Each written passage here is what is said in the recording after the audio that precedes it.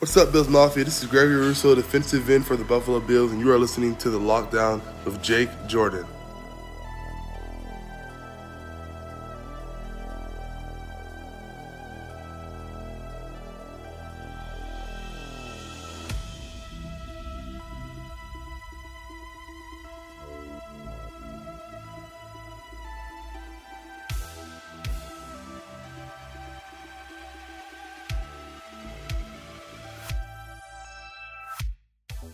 What is going on, everybody? Welcome to the coolest place in Bills Mafia outside of Western New York. I am your host, Jake. This is The Lowdown, and usually I'm rocking this show by myself. I had Brother Bill on one time, and then I usually have my family on, but I decided to bring on a special person. We've been doing a lot of stuff together recently when it comes to Built in Buffalo, so I don't think I need to introduce this man any further. He is the Emperor of Edits, the maestro of mixes.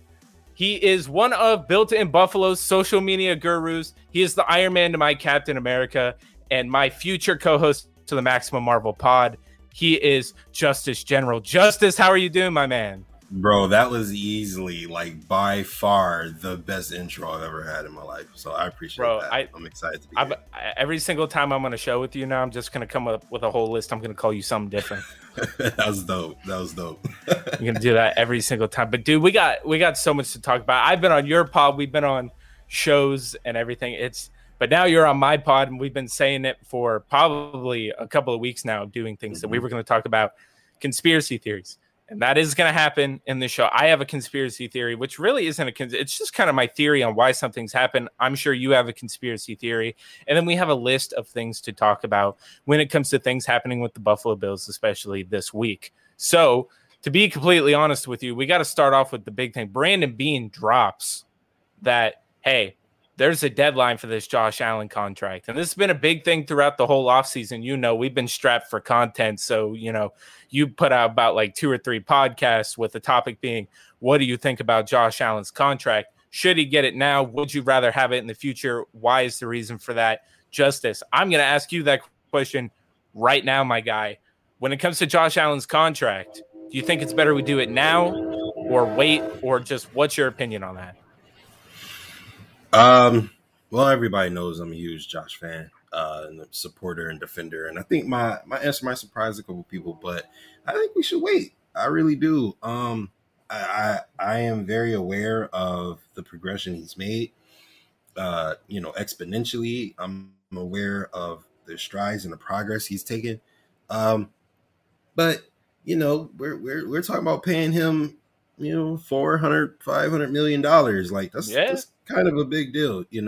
Ryan Fitzpatrick has burned us before. We all loved Ryan and got his money and was garbage. I'm not saying that'll be Josh by any stretch of the imagination, but you know what? Let's say that this offseason we could get Josh for $450 million, maybe 10 years or something like that, right? I would rather pay him $520 million next offseason if he could do it again. I'd rather him just outright, flat out, no discussion, and earn the money he deserves. Which, I think he already has to a degree. But if you can come out and do what you did last year again and show us that this is going to be consistent going forward, break the bank. I don't even care. Bring back the Brinks truck. Dude, 100%. I have brought that up on so many. See, I wish I could sit here and be like, no, dude, you're 100% wrong. Here's my viewpoint on that. But I can't. I've said it on so many podcasts where I'm like, look, I understand, I'm 51-49% when it comes to this, right? I'm 49% hey, if you give Josh Allen the contract now, I'm not going to be mad. I understand the rationale why you would give Josh Allen the contract now. But if you wait, I also understand, of course, we've got penny pinchers in Bills Mafia that are hey, that's a couple million extra dollars that we could be saving on the cap every year. And I get that. But when it comes to these situations where this guy is going to be your franchise for a long time, you hope. I think the big thing is we've seen the jumps he's made, and we know the kind of player that Josh Allen is, and we don't think he's going to take a step back. We don't think he's going to get careless and regress. But if for some reason that were to happen, you have to, that's my pessimistic mind sitting here saying, if something bad were to happen and he was not the player he was last year, or he took a step back, he gets figured out, you don't want to get Goff or Wentz. And yes, there is, different factors that go into those two quarterbacks getting the conversation, their contracts. But when it comes to Josh Allen, I personally, and I think a lot of people, when it comes to making an investment like that, you would like to see that your return on that is going to be greater and worth the contract you're getting. And so when I see Josh Allen, I don't think that he's going to take a step back. I think a lot of people think that he's going to take a step forward, which would be crazy after the step we already saw forward. But if by some chance there, I would rather see one more year of production. If that means paying my man a little bit extra money, then I think it's completely worth it. And I've heard too that Josh is willing to structure the deal so that it's team friendly too, so they can keep the team together for a while. So, there's a lot of stuff that plays into that, man. But just when it comes to that, and obviously we seem to be on the same page here when it comes to, we'd like to just, like, if it means paying the man a little bit more because we get what's proven in a second year, he does the same exact thing, then, I'm 100% down for it. Yeah, absolutely. Me too. 2 points that I just wanted to make real quick that would be beneficial for us waiting actually is, first of all, Josh grew up with money, relative to like the average person in the country. His family owned a restaurant. They donated, land to the school where Josh went. So I mean, I'm not saying they were like super rich, but he comes from somewhat money, right? So they were well off. Right, exactly. So I don't think he's like, oh, I need to change my family and this type of money, that type of thing. I don't think that's the situation for Josh. So I don't think money is absolutely pertinent to him. And we see his character. He doesn't even seem like money's that big of a deal. And then the other point I wanted to make was, look at the coaching staff constructed in the developmental process that this team, is able to provide to their players. When you look at our roster, there might be 5 or 6 good players on both sides of the ball that are like, no, these guys can't go anywhere. We need these guys. And outside of those 6, everybody else is kind of expendable. Like, I don't mean to say like, we don't want them on the team. I'm just mean to say that like we could bring in somebody else who could probably do your job. You know what I mean? Hey. And still help us compete for a championship. So I don't think, paying Josh that absorbent amount of money, if he earns it a second time, is that far-fetched. So I'm super excited to see what ends up happening with I really don't know. I should keep going. I have no idea what happened there. Yeah, I was like, should I keep going or what? Yeah. So basically, that's just he comes from money, so I don't think money's that big of a deal to him. And also, our roster is, our roster is very well developed and it has like a ton of depth. I don't think that besides maybe Diggs, Josh, Trey White, Jermaine Edmonds, Matt Milano, Ed Oliver, Deion Dawkins, so maybe 7 people. I don't think anybody else is like untouchable. The big thing with the Josh Allen contract, right? And you're saying that money's not a big thing to Josh. I 100%. I think just when it comes to, as soon as I heard that Josh Allen said, "Hey, I'll structure the deal," like a lot of people took that as a team friendly deal. He'd take a pay cut, and a big thing is a player that Josh Allen grew up and idolized was apparently Tom Brady. We know this.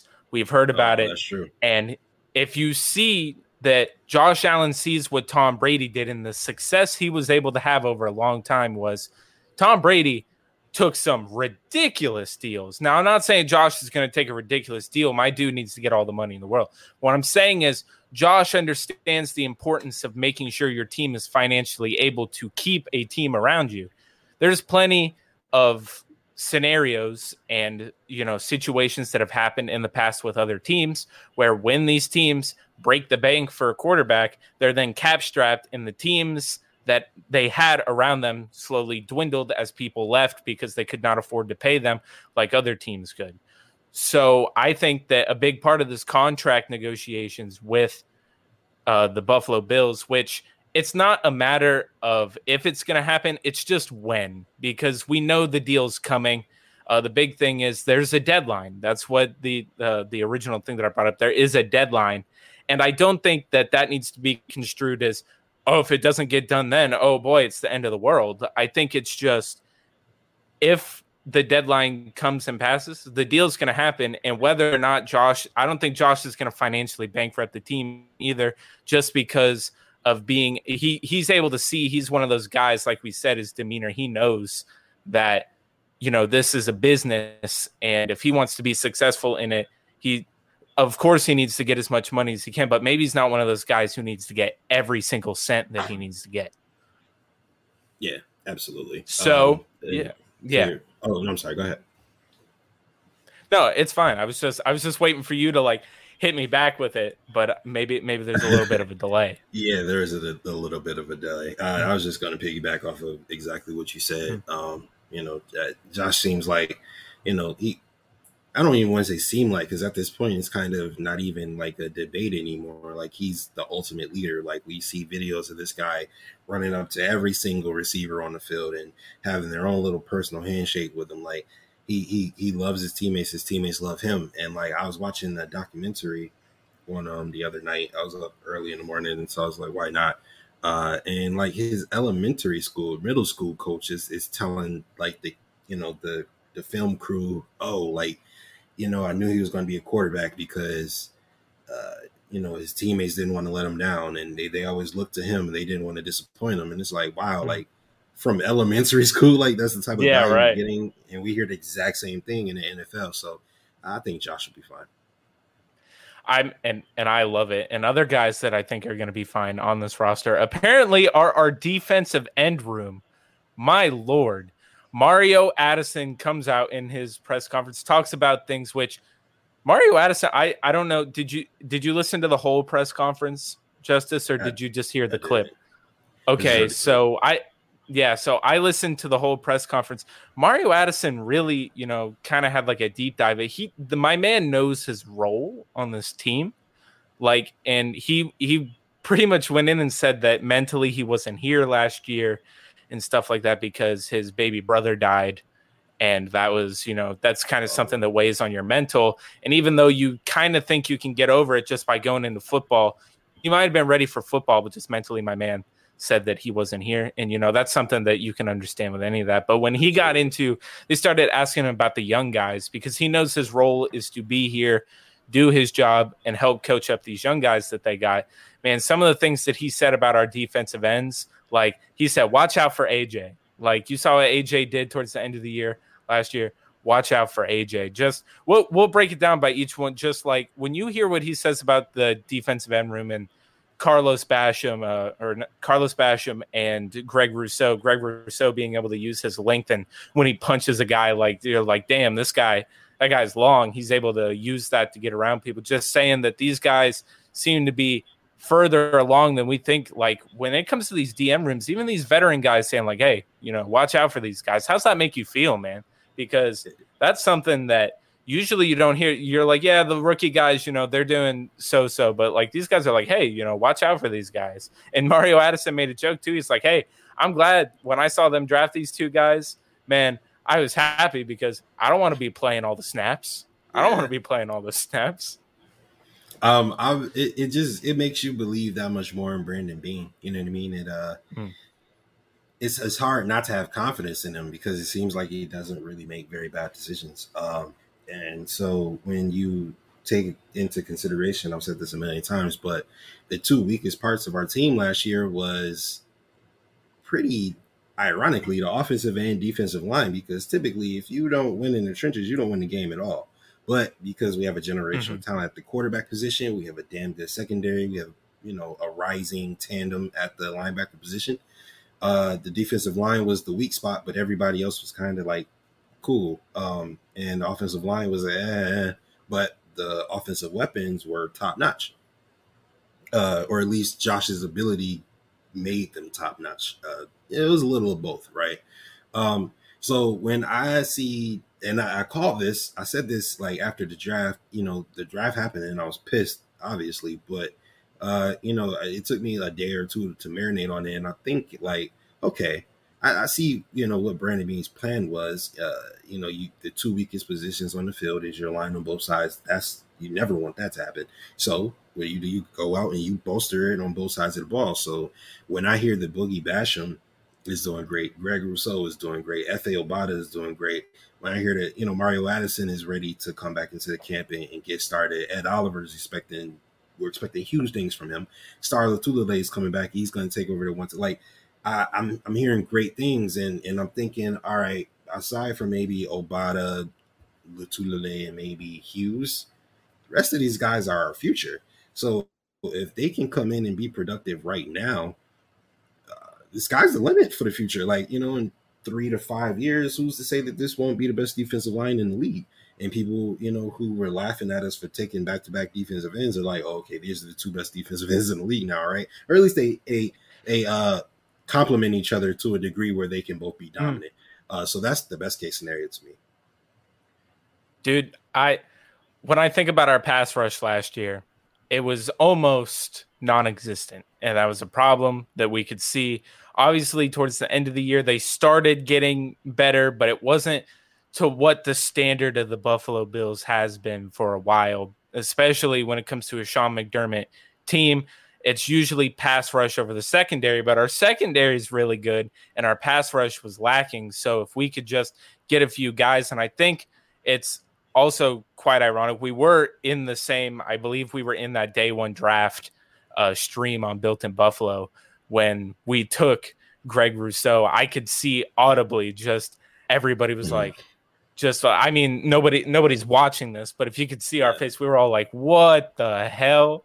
Like, Greg Rousseau, the air out of the room for sure, dude. We thought we were getting JOK, like we thought Koromoa was about to be on the, and then the pick comes in, and then A-Rich is like, okay, like, but everybody else is like, bro, like that pick, but we spent our first, what was it, our 4 picks? It was back-to-back, and then we did back-to-back offensive tackles.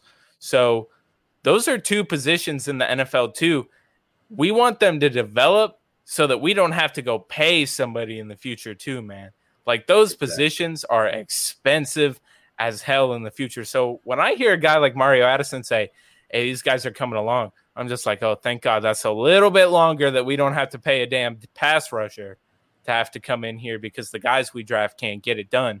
And just hearing about it, like, these guys, I want them, because the one thing that I think we were missing last year, and everybody knew it, was a consistent pass rush so that we were going to be able to if we had a better pass rush, I don't think we lose in that AFC Championship game.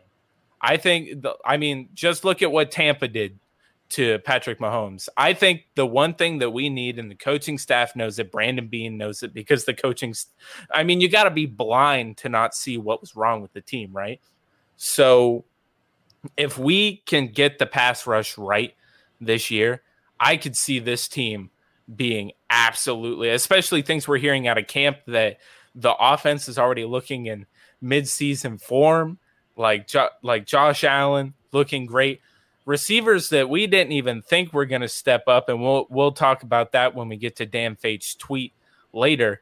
But just things that are going on in camp just make you really, really excited to see this team. When you think about it, if Mario Addison, obviously Mario Addison could be talking these guys up, because you're not going to be like, hey, these guys actually stink. But what do you think? Like, putting all these pieces together, do you think if these guys have any meaningful contribution, that this pass rush is going to be able to put us finally over the top that we need to? Well, I don't think it behooves Mario Addison in any way to talk up his competition, because if you ask me, Mario Addison, it might be the odd man out in terms of a roster spot. Hearing that about his brother kind of does make me, a little more understanding to his situation. I didn't know that. So I definitely can only imagine, a toll that takes on just a human being, period, let alone like, football player or not. So, it does make me feel a little differently about the situation now. So I'm going to have to probably go back into the lab and reevaluate a little bit. So if he can come on and if he, he's got his mind in the right spot, because I was super excited when we got Mario Addison. But 2019, I'm sorry, go ahead. No, I was going to say, I was already throwing around the term Super Mario Addison. Like I was ready for my man to go off. Right. Take that when Mario Williams got a sack and they played the Super Mario little theme, give it to Mario Addison. But 2019, I feel like if we have a superstar quarterback, we win the Super Bowl. Our defense was like that. Like our defense was like real, that, right? 2020, we had a superstar quarterback. Offense was off the chain, and then our defense kind of just was just terrible at that. At one point, the beginning of the season, they were really bad. They became decent, and then they became elite eventually.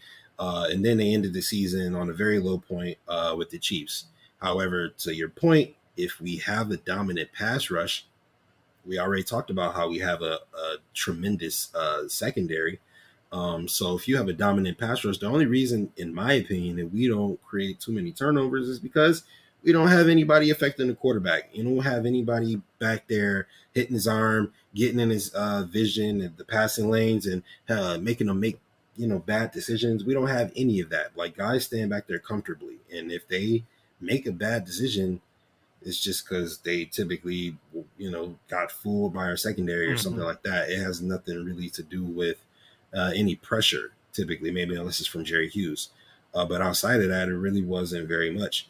And if our guys did get a sack last year, it seemed like it was a hustle play. Like, it was a play where the quarterback is running out of the pocket, doesn't really see where to go, and somebody trips him up, and it's like, So that's not a real, I don't want to say it's not a real sack, but that's not like dominant edge rushing or dominant pass rushing, period.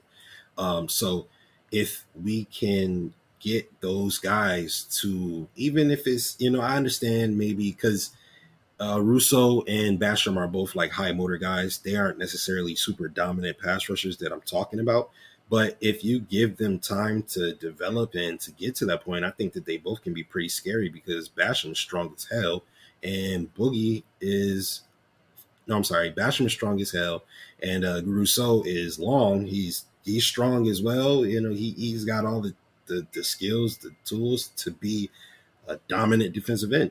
I would personally like to see Basham, a defensive tackle a little bit, to be honest. I think that he's very solid. I think that he can, fill up those gaps and, help Milano and Edmonds and Oliver and Hughes and Russo and Epinesa make plays. So I think a best case scenario that if our defensive line is, sufficient or even above average, I see no reason why our secondary would decline because they haven't declined in like 4 or 5 years. And then our offense looks pretty good. So if they can keep the ball going, it's a championship or bust season to me. This damn Super Bowl. Like that's what we're looking at in that situation. And you were right. There were a lot of the plays that happened last year. I mean, just look at the Seattle Seahawks game. I'm pretty sure AJ Klein sacked Russell Wilson twice made him fumble in that game. Yeah. But that was just, not pure pass rushing from our front four. That's not what that was, So the big thing coming into this year is we need somebody else to step up other than Jerry Hughes. Because Jerry Hughes, we've known, he can get back there and pressure the quarterback. But if there's nobody on the other end that's able to get around to keep that quarterback trapped and contain him, then, he's just going to be rolling out that way. That's the big problem. We need somebody on the other side of the line to really be able to get those big, spectacular plays and get the crowd riled up in the stadium, which is what we need to talk about right now, Justice. The stadium has been the talk of the town right now, man. And a lot of stuff has come out. I think we can blame probably the Buffalo News for saying things, but maybe they just got some bad intel for some things. But when you think about everything that's going on about the stadium, obviously you've been there. I'm going there for the first time in my life this year, hopefully, if these damn variants aren't running around and shit. Like, when you hear that there's a new stadium being built and they want, obviously we don't need to talk about the tax side of it because I'm not privy to that. Honestly, it doesn't affect me at all because I don't live there. But just from what is it, do the Buffalo Bills need a new stadium, Justice? Well, just for your fans who don't know, I have more of like a social media presence, so maybe a lot of people may not know this, but I am 6'10", so I'm huge, right? And to your point, I went to the stadium last week, I think it was, and like I couldn't fit in the seats, like my knees were too long, like I had to literally sit on the edge just so I could have like my leg sticking out so that I could sit comfortably, and even then I still cut my knee, like the other knee, but so it's not great. I'm not gonna lie, it's not great. The seats are old. It's a little dirty. And I'm not one to judge because I'm here to watch football. Really don't care about the most pleasant seating. As long as the Bills are winning. Although better seating would probably be nice. It would make it more enjoyable. So I don't like what I was hearing from the Pegulas. My thing is, I kind of fell in love with the Pegulas only because I felt like they finally gave us a winning team. I'm 26, so I wasn't used to. Obviously, we missed the playoffs for the last 2 decades. We finally gave us a winning team, and it was under their supervision, basically. So I was excited about them, but hearing just stuff from Sabres fans, and not only that, but actually thinking back on the situation that happened since the Pegulas took over. As far as, I don't know if maybe they just got lucky and got, Sean McDermott, who changed the culture of the entire team and then brought in his, tag team champion partner and Brandon Beane. And it just, was like the most beautiful story written. I don't know if that was a coincidence. I don't know if that was their vision. So I don't really watch the Sabres because obviously they're not very good, and I'm not about to subject myself to that. They're right, awful. Exactly. So when they become good, I'll watch, but I can't really speak to their decision making on that front. But I guess, man, that hearing that he wants like this taxpayers to pay for anywhere from 80 to like 100% of the stadium is pretty messed up, especially when you consider none of us are billionaires like you. So I'm not, I don't know, man. I need more information. Especially when it comes to that situation. I mean, that story broke by the Buffalo News, and of course Bills Mafia went absolutely insane. We were like, wait a minute. They want us to pay for what? At that point, they said $1.5 billion. That's with a B, $billion. And 1.1 of that was going to be for the stadium, and I guess the other 0.4 was going to be for renovations to the Sabres arena. But then that got backtracked, and they said, no, we only want money for the stadium. But then they didn't say anything about the other thing that came out where they said that the Pegulas were strong-arming the city by saying that they were going to move to Austin.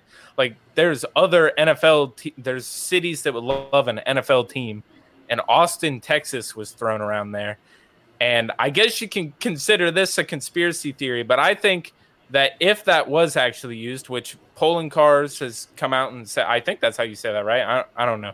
Poland Cars has come out and said, no, they didn't make any such threat to us, whatever, whatever the situation is there. Like, Jerry Jones owns the company that's helping them try to negotiate the deal with. I did hear that, Yeah. Jerry Jones was probably like, those guys down there in Austin probably would love an NFL team. And, if that were to happen, but that was eventually walked back. But still, I have never been to the Bills stadium. So I don't know, or Highmark Stadium as it is now.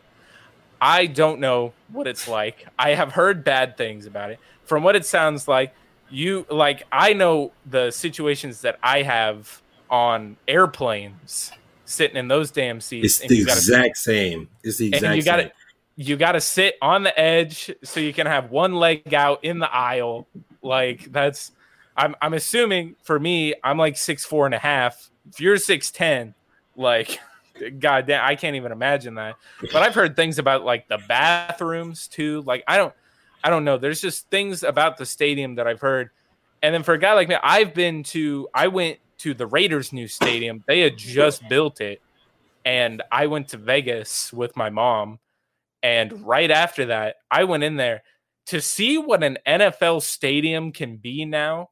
I understand traditionally, like, people love the Ralph or Rich Stadium, whatever you want to call it.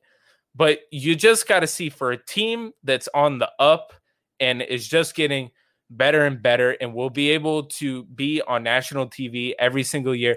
I can see why the NFL has been strong-arming the Bills management to get renovations done for the stadium. But I can see also why now that the Pegulas are like, hey, we need to get this. And one thing that people don't understand about stadium negotiations is when you're negotiating for something, the first bid that you're going to put out there has to be outrageous. Like my older brother and my dad are both purchasing managers for counties in Florida. I understand when you got to get bids out and stuff like that, the first one you get is almost absolutely ridiculous. So after that, you get that and you work your way down.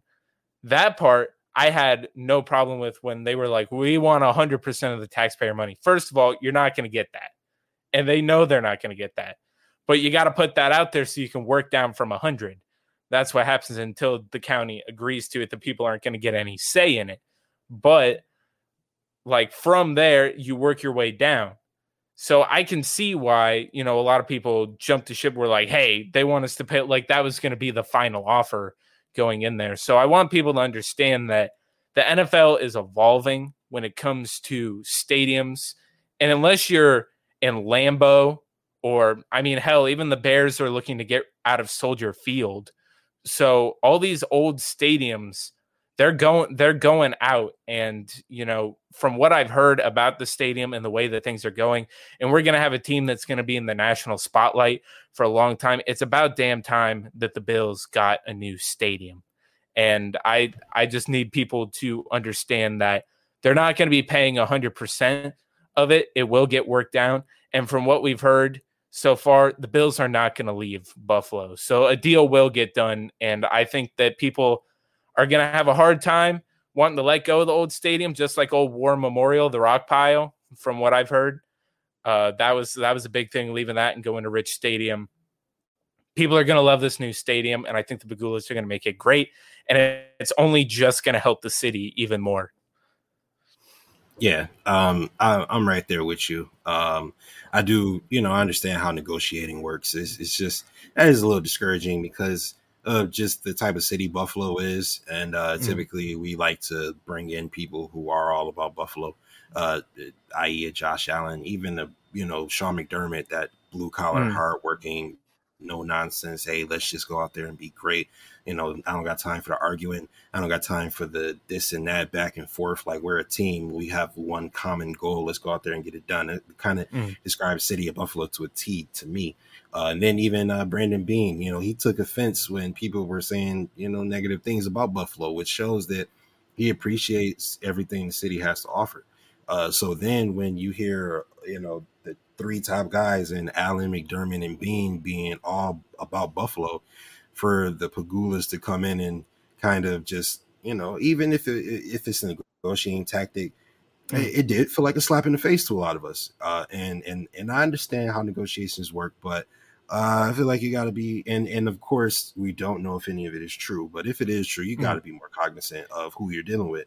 But we need a new stadium. Like, that's not even a debate. I look, man, if you've been going to the games your entire life, look, man, you are blessed and privileged. Okay. So you kind of got to let it go. Like, just, appreciate the opportunities you've had to go. I've been to the stadium 3 times my entire life, including last weekend. So, it's and not to mention in the playoffs, where we want to be hosting playoff games, you got wins that are absolutely ridiculous in the stadium where, there's like a pocket where the wind swirls and it's detrimental to kickers and quarterbacks and everybody else. And now that we have one of the best, if not the best quarterbacks in the league, and we're probably going to end up developing Tyler Bass into one of, if not the best kickers in the league, that's detrimental to us because we already have the advantage going forward, having the more talented player. So now you're evening the playing field by not giving Josh the best possible opportunity to be able to sling the ball. You're evening the playing field by not giving Tyler Bass the best opportunity to kick his 60-yard field goal. So I feel like a new opportunity needs to come soon because we're finally in a position where our team is a little more competitive, a lot more competitive, and we can actually win games just because we're the better team versus, having 45-mile-per-hour winds and some team comes in and we get lucky. You know what I mean? So I think it's a foregone conclusion that we absolutely need a new place to play home games. Yeah, and just one last thing on the tactics of negotiating stuff. Terry Pegula is worth $5.4 billion, right? Exactly. So my man didn't get $5.4 billion by not knowing the art of the deal. All right. He knows how to, go into negotiations and things like that. I think really the only thing that was super detrimental is that the people of Buffalo heard the initial offer. I think that if that never gets leaked out, it's going to get worked down. And then like maybe it would hit a little bit less than, hearing, oh, they want us to pay for 100%. Well, of course that's going to be their initial offer. But also thinking about the player advantage that we're going to have too, like you said, with, having a new stadium and being able to, I was team dome.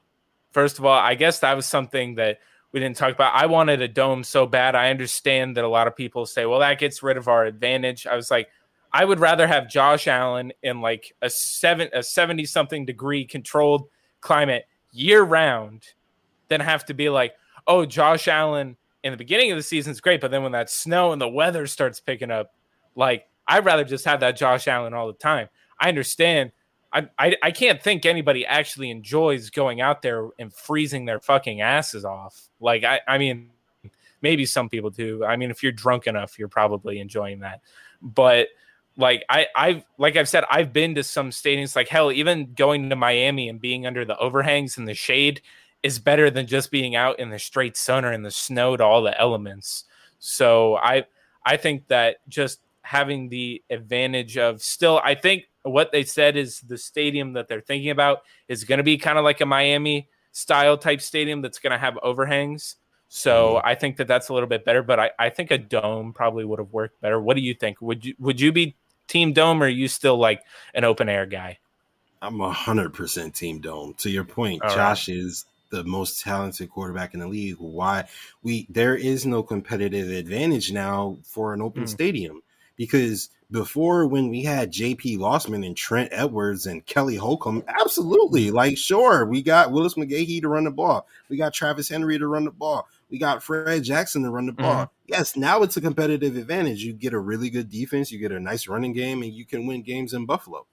We still didn't win games, but hey, that's the advantage we have. You know what I mean? So now that we actually have a talented roster, no, all that goes out the window. You don't put Peyton Manning in an open field and say we have a competitive advantage. Like, no, and Tom Brady is a completely different story, because Tom Brady has always been precision based. He's always been like, you know, death by 1,000 cuts. So it was never really a big deal. He didn't throw a ton of deep balls unless he had like Randy Moss on his team, right? Or Rob Gronkowski. So it was never really a big deal for him out in Foxborough. You know, it wasn't something he had to deal with. And even if he did have to deal with it, Bill Belichick knew the formula. It was defense and run game, and then play action. You know, Brady, you do your little thing here and there. Aaron Rodgers is really the only guy who I can think of where you got a guy who's a gunslinger out there throwing the ball in bad weather. But even Lambeau Field is pretty legendary, so like you can't even get too upset with that. You know what I mean? But in any case, and not to mention, you want to talk about bringing business to Buffalo? We have a dome. The NFL, first of all, the NFL would be absolute idiots to lose the fan base that is Buffalo. Are you kidding me? Even if we lost the Bills, you better bring another team to Buffalo and quick, because we're the most passionate fan base in the league, right? Yeah. So if you put a dome in Buffalo and you could play a Super Bowl in Western New York, what? Bro, do you know what that would do for our economy? Like, do you know what that would do for the NFL? Like, that is a dream scenario for anybody. You would think, at least, but maybe I could be wrong. The big problem with that is, even if we had a dome, they would never bring a damn Super Bowl to Western New York just because they love their big markets, dude. Like, they love like, if there's going to be a Super Bowl in Buffalo, New York, what is there really to, like, if they bring it to Vegas, people can go and gamble and all that stuff. If they go to Western New York, I mean, I understand the things that you can do in Buffalo, but really the marketing of a Super Bowl in Buffalo, I don't think is just not as big of a attraction as we might, as we might think it is. Like, obviously, and I don't know if a lot of people would actually because knowing the statistics of people in the poverty lines and stuff in Buffalo, I mean, I don't know if a lot of people could afford to go to the Super Bowl. Have you seen tickets like that? I mean, that's ridiculous. At that point, watching it on TV is much better. But just thinking about the stadium and what it could do, I mean, I think that having a dome in Western New York just helps solidify that the Bills would have the advantage, because you said we had the advantage in snow games before because we had the defense and the run game. But you know what we don't have right now? I mean, we don't really have that super dominant line on defense. We also don't have much of a run game. So if we're going to have a quarterback who wants to be slinging it through the air all the damn time, then I think a dome and having a controlled environment all the time gives you the best competitive advantage. And some people would say at times throughout the history of the NFL, some teams have had a little bit more competitive advantages in big situations. And some of those people would also be considered conspiracy theorists. Now, when we first started talking about this, the initial conception of this podcast was going to be, hey, let's talk about some conspiracy theories that we have or have found in the NFL that we think are kind of odd, and maybe there's a little bit more things behind them than maybe we think. And I brought my conspiracy theory for why one Tua Tagovailoa is the starter of the Miami Dolphins last season at the weirdest time, at one of the weirdest things that happened last season. And Justice, I mean, I already said it to you, and if people didn't listen to that podcast where we had that on, then, you know, make sure to go check that out. But you're going to hear it here too. So, Justice, when it comes to conspiracy theories, how many do you got? And what do you think is the biggest conspiracy theory that you think? Like, what is your one that you brought to the table today? My conspiracy theory that I have brought to the table today is like you're about to like be at presentation at school. What I learned in Bowdoin School is exactly. Oh man, it's kind of controversial, right?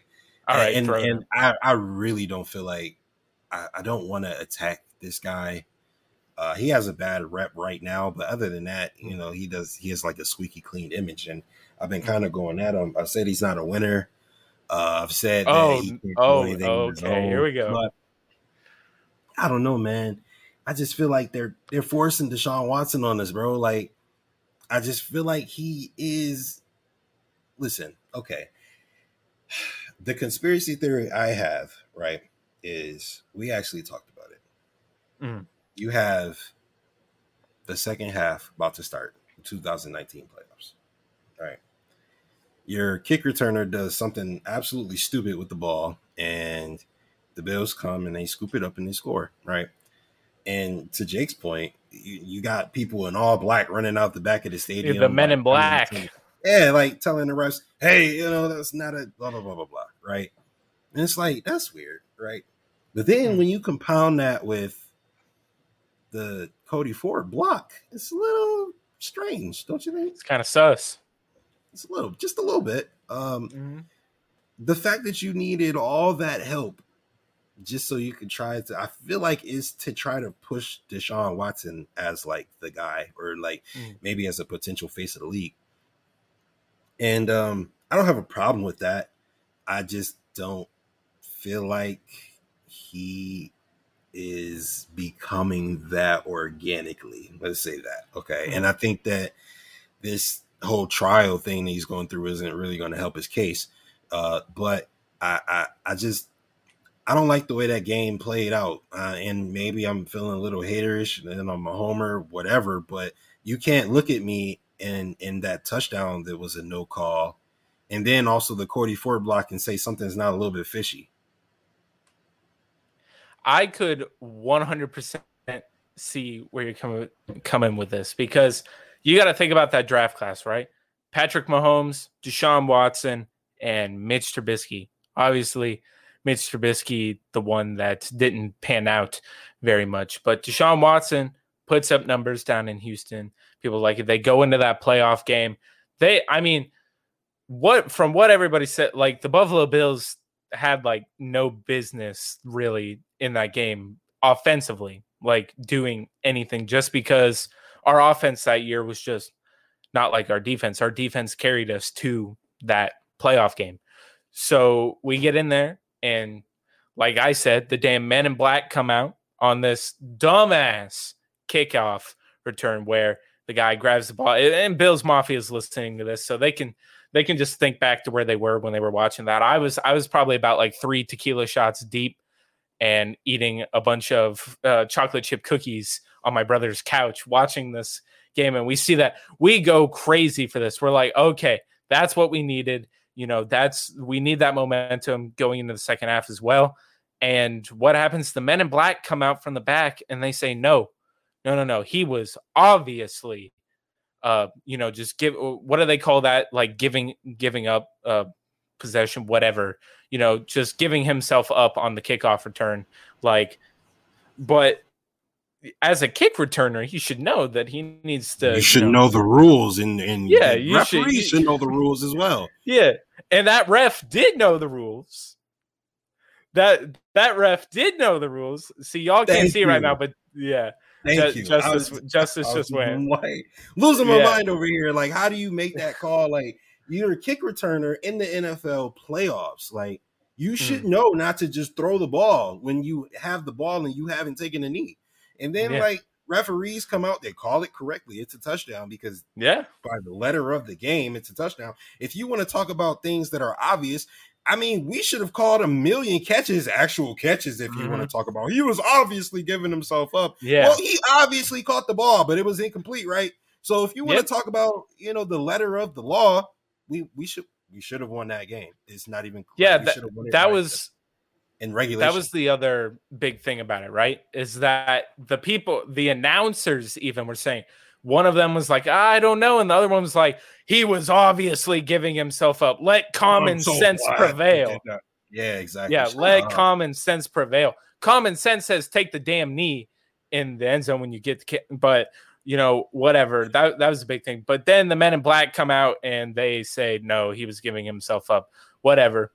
that's against the Bills. What you're saying is that Deshaun Watson is being pushed as being a superstar of the league. And in that game, there's questionable calls. You know, obviously they probably want, I mean, you've got Houston versus Buffalo. I mean, if you're going to want a bigger, what I would say like a bigger market to win, especially with a guy like Deshaun Watson, who they probably do want to be successful in the league. Like, I could see them pulling some, you know, bullshit to try to get this guy onto the next round. And I'm pretty sure, didn't they go on to the next round and get absolutely hammered? Smash. So I got a question for you, though. Mm-hmm. What is the Deshaun Watson game or play that made you go, he's the guy? You mean just like everything that he's done? One that you remember vividly where you're like, oh, okay, yeah, he just did that. Oh, okay, he's pretty amazing. Every play that I could say has been something that he's been able to do with his legs. But when it comes to his arm, I would say there's been a couple of throws where you're like, all right, but he doesn't do it consistently enough for me to be like, oh yeah, this guy is the guy. And I think that, you know, he's about to get traded to Philly, apparently, by all reports. I think that train is just going to continue in Philadelphia, even though I think that experiment is not going to work out very well. But Justice, mine, and we've talked about this, is Tua Tagovailoa. My man, let's take a trip in the old time machine and go back to this season where Ryan Fitzpatrick is, you know, actually doing very well at the beginning of the season as a quarterback for the Miami Dolphins. And they just drafted Tua Tagovailoa in the draft before that year. People are like, all right, what's Brian Flores going to do with this guy, right? The thing is, we all know that Tua is eventually going to be put in the game no matter what. Maybe it's if the end of the year, if Fitztragic comes around, or, you know, they wait the whole year and they do it the right route and put him in the next year after Fitz is gone.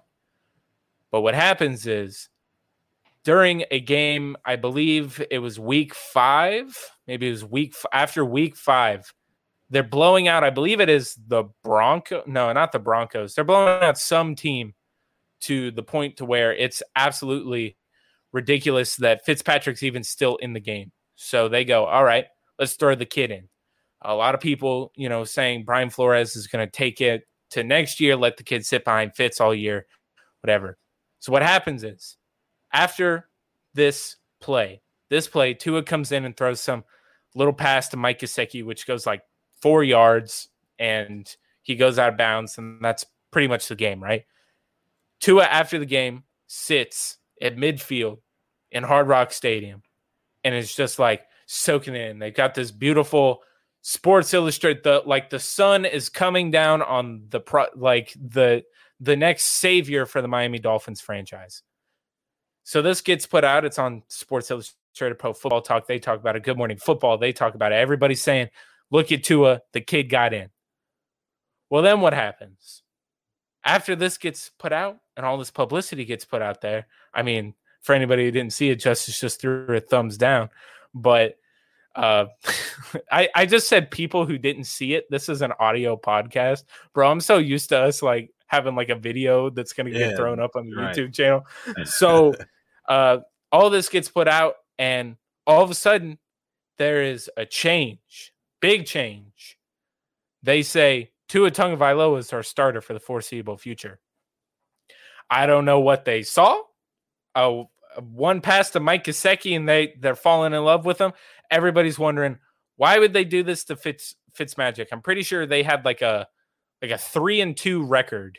They had a 3-2 record, and everybody was like, hey, you know, you guys are winning the last 3 games you guys have won with Fitzpatrick. Why would you not ride the hot hand? And a big thing with this is the locker room was having a problem with this too. And it almost seemed as if Brian Flores kept like alluding that it was a management decision. It was kind of like, it was at that point to where it was like, hey, we think Tua is the guy. But then throughout the season, we see that Tua, when he's struggling, gets pulled out of the game for Ryan Fitzpatrick. This is my conspiracy theory with this, is that Tua Tagovailoa was never supposed to be the starter for the Miami Dolphins last season. Tua was not supposed to be the guy that was supposed to start. They were going to do the route where they let the kid sit behind the big Harvard brain all year, and then he would get the start next season. Or they would bring, he would compete, to unseat Fitzpatrick for whatever reason. That? What changed it is that Sports Illustrated photo, which then went to Good Morning Football, which then went to Pro Football Talk and everybody, all the good press that Tua got from one pass to Mike Gesicki and sitting at the field and having this beautiful photo, all the good press of saying the future is here for Miami got to the owners of the Miami Dolphins and the management saying, hey, we drafted this guy. We took the flyer on this guy. There's a guy over in LA that's already tearing it up that everybody's saying we should have got. So they're already saying, okay, well, this is our guy. So it doesn't matter how good Fitzpatrick's doing. We want Tua in there now. And I think that Tua Tagovailoa was not supposed to be in any of those games. It was the good publicity and Miami thinking that naming him the starter was going to get them so much good press and get the attention on them and just have them be able to make a ton of money from marketing with the Tua jersey. I mean, Tua jerseys were already selling out, but when he gets named the starter, that's going to make you exponentially more money. And you could see the good press that was coming from it. Why would you not want that for a team that's been a dumpster fire for, just about as long as we have, with a few bright spots they've had that we haven't? But I think that Tua being pulled throughout the year for Ryan Fitzpatrick just showed that Brian Flores never had that confidence in him. It was a management decision to put him in, and that throughout the year, it showed that Tua was not the guy. Brian Flores did not think he was the guy, but management did. So he kept getting put in as the starter, even though he was getting pulled in more important games. Now, maybe there's a difference in opinion here. Maybe that was just what Brian Flores was thinking about. What do you think about that, Justice? I mean, honestly, I am inclined to believe with you because Brian Flores did not seem like he really cared for Tua. Not that he didn't care for him, but he didn't seem like he cared to get him going anytime soon. Like he wanted to win games like Brian Flores. And I pray that they continue to lose and Brian Flores leaves, because I think that if they actually let Brian Flores make decisions, Miami could be a force to reckon with. So I hope that they continue to veto him and not let him make any of his own decisions. Because I think that he was probably someone that pounded the table for Jacoby Brissett. Because that's a good pickup. That's a great signing for the Dolphins because he is a better quarterback than Tua. But that's neither here nor there. So like I said, I'm inclined to believe you. I think that they were probably going to end up maybe, what did we win? 13 games? No, they wouldn't have challenged us for the title. But I do think they could have probably won 11, maybe 12 games last year if they just roll with Fitz the entire time. So, I don't see that being far-fetched at all. And that's crazy in itself to think of, right? That if they left Fitz in, they would have won 11 games, 12 games. Like, that's how good their defense and their special teams and Fitzpatrick was last season before he got pulled. And hell, I mean, if they don't throw Fitzpatrick in that Raiders game, I mean, they don't win that at all with that hell of just Hail Mary at the end of the game. Like there's so many things that happen. And if they would have started Fitz versus the Broncos, they easily win that game. Yeah. So there's a bunch of things to point to. What Brian Flores's mental seemed to be, he wanted to win. So why would you make a decision like that? Which is obviously Tua wasn't lighting it up in practice. Everything that we've heard that was throughout the season. So why was that decision made immediately, right then and there, right after that Sports Illustrated picture came out? I don't know. I feel like that had to have something to do with it.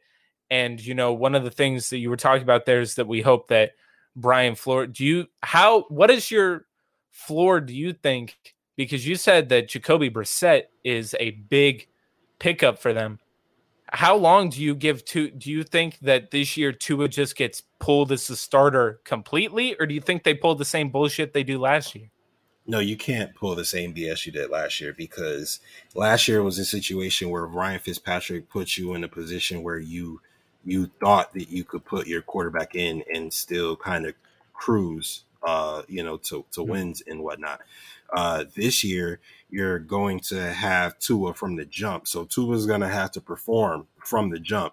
There is no breaking him in. There's no see what he can do. There's none of that. Like, from week one to go, it's you, and we're seeing what you can do. And here's the reason I don't believe in Tua, because here's the first 5 games: the Patriots, the Bills, the Raiders, the Colts, and the Bucks. They could easily be 0-5.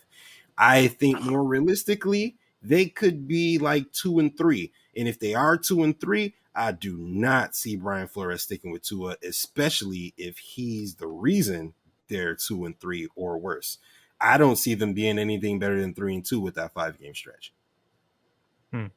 Okay, so let's say hypothetically they're 0-2, and then they go 0-3, and then 0-4. You're saying, do you think Tua gets pulled after 4 games? Yeah, he's gone. I think, and then he's not returning. If they go 0-4, I could see Tua being gone after 3. Okay, and then you got to think after that too. That draft, the trade value for Tua after that probably is like absolutely out the window too. Just so that's why I thought that maybe, even though we don't have the fondest opinion of Deshaun Watson, the trade, if they really were going to want to get Deshaun Watson, they would want to trade Tua for him and whatever player they threw in there with that to the Texans before the start of the season, because if that does happen with Tua, you're not going to get anything for Tua Tagovailoa. So I 100%, man, I don't root for anybody to fail in the NFL. Of course, I don't want the Dolphins to be good, but I don't want I would rather that not be just because of Tua, even though we know that Tua, at least what we think, I mean, Dolphins fans still thinking, and maybe he has a jump this year. I mean, just look at what our quarterback did. If our quarterback can do it, maybe it is possible. Who knows? But I don't see it. But if he is to get better, then I want the dude to have success. But because he's a division rival, I don't want it to be at the chagrin of us having success. So those were the reason I don't believe in Tua is because Tua had a Patrick Mahomes-ish situation. He didn't have a Josh Allen situation, right? He didn't come in with a trash team with no help or anything like that. He came in with a pretty damn good offense, a really damn good defense, really damn good coaching staff, and he underperformed. So that's why I don't believe in Tua. Maybe he can improve. I guess we'll see. I just don't believe in him. Are we doing another conspiracy theory? Do you have another one? I do have one more. Throw it at me. Kang the Conqueror is a descendant of Tony Stark. All right, no, I'm just playing. I do believe that, but I'm gonna go. Wait, what? Nathaniel Kang Richards. He's a descendant of Tony Stark. Watch what I tell you in the MCU. Watch what I tell you. But okay, all right. I'm gonna go with Taysom Hill has proof that Sean Payton is having an affair on his wife, or proof that he did something illegal, or something. I don't know. He's proof. He's like some type of little manila envelope folder of some incriminating information on Sean Payton, and that's the only reason he continues to get out. I'm just imagining every single time he's making like the depth chart this season, like for the game.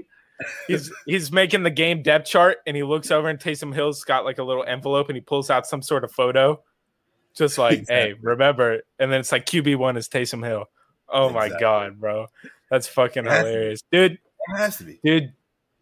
Justice, this has been awesome having you on, dude. I mean, obviously, we're going to be doing more things in the future. Some things that haven't been announced. Something that I even just brought up in the beginning of this show today, the Maximum Marvel podcast. Now that I'm finally back in my cave and my space, we can start talking about all the nerdy things that are happening. And if Just anybody who's listening, what if? Yeah, exactly. That starts next week. So we're going to be going hard with that podcast, and then we're going to be doing a secret project that we haven't announced yet, but definitely something that is going to be awesome. I want to thank you for coming on again, everybody. You have been listening to the coolest show in Bills Mafia outside of Western New York. It has been Jake. It has been Justice. This has been the Lowdown, and maybe Justice, I don't know. We'll see you next week.